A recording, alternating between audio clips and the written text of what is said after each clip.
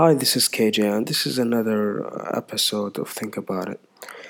Today, it's just a short something that I want to talk about. I want to talk about something that I touched on in my first episode of this podcast. Is about I it was misinterpreted, and maybe I interpreted it differently than I meant to. Is that about religion becoming weaker in Saudi Arabia? What I meant by weaker is not that religion per se, it's the way or the traditional religion of the 90s. I mean, the more conservative, the more aggressive kind of religion message that was given back in the 90s. People nowadays are thinking differently. That before there was no social media, no internet, so whatever the sheikh is saying is the ultimate truth. Nobody can discuss it. Now people are discovering, or they realize that no, there is the other point of view. There is different way to interpret religion. Why I should follow this sheikh or why not? So this is what I meant by but this got me thinking. I wanna say something else also. That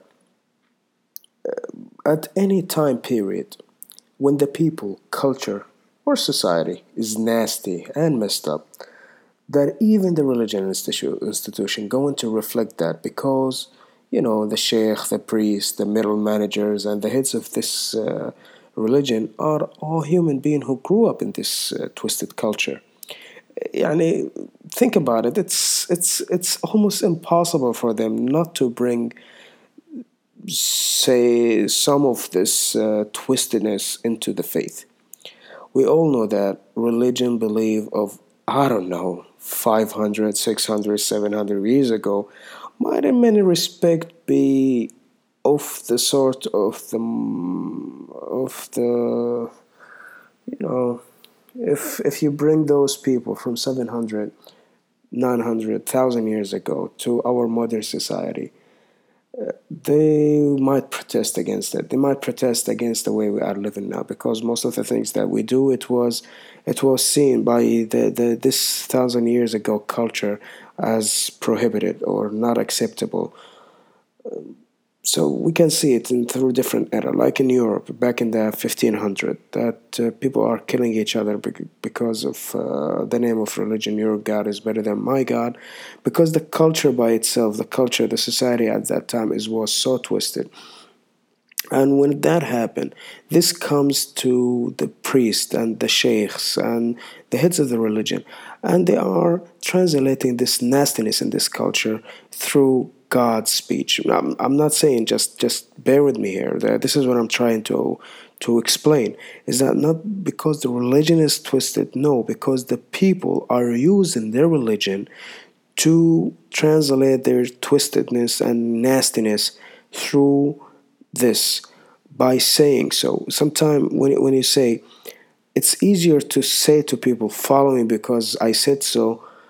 It's easier to say, follow me because God wants you to do.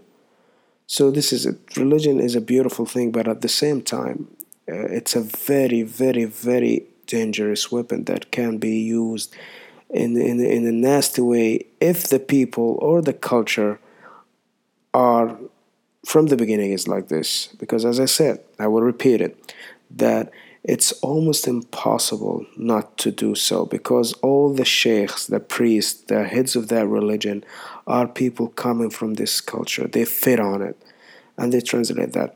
So you see that in Saudi Arabia, for example. Since I'm from Saudi Arabia, I can say that in a way that when you find a good Muslim, let's say a Muslim man from Saudi Arabia, you will find him rougher, more strict to the hard opinion, the strict opinion of a certain matter in this religion than somebody from Malaysia.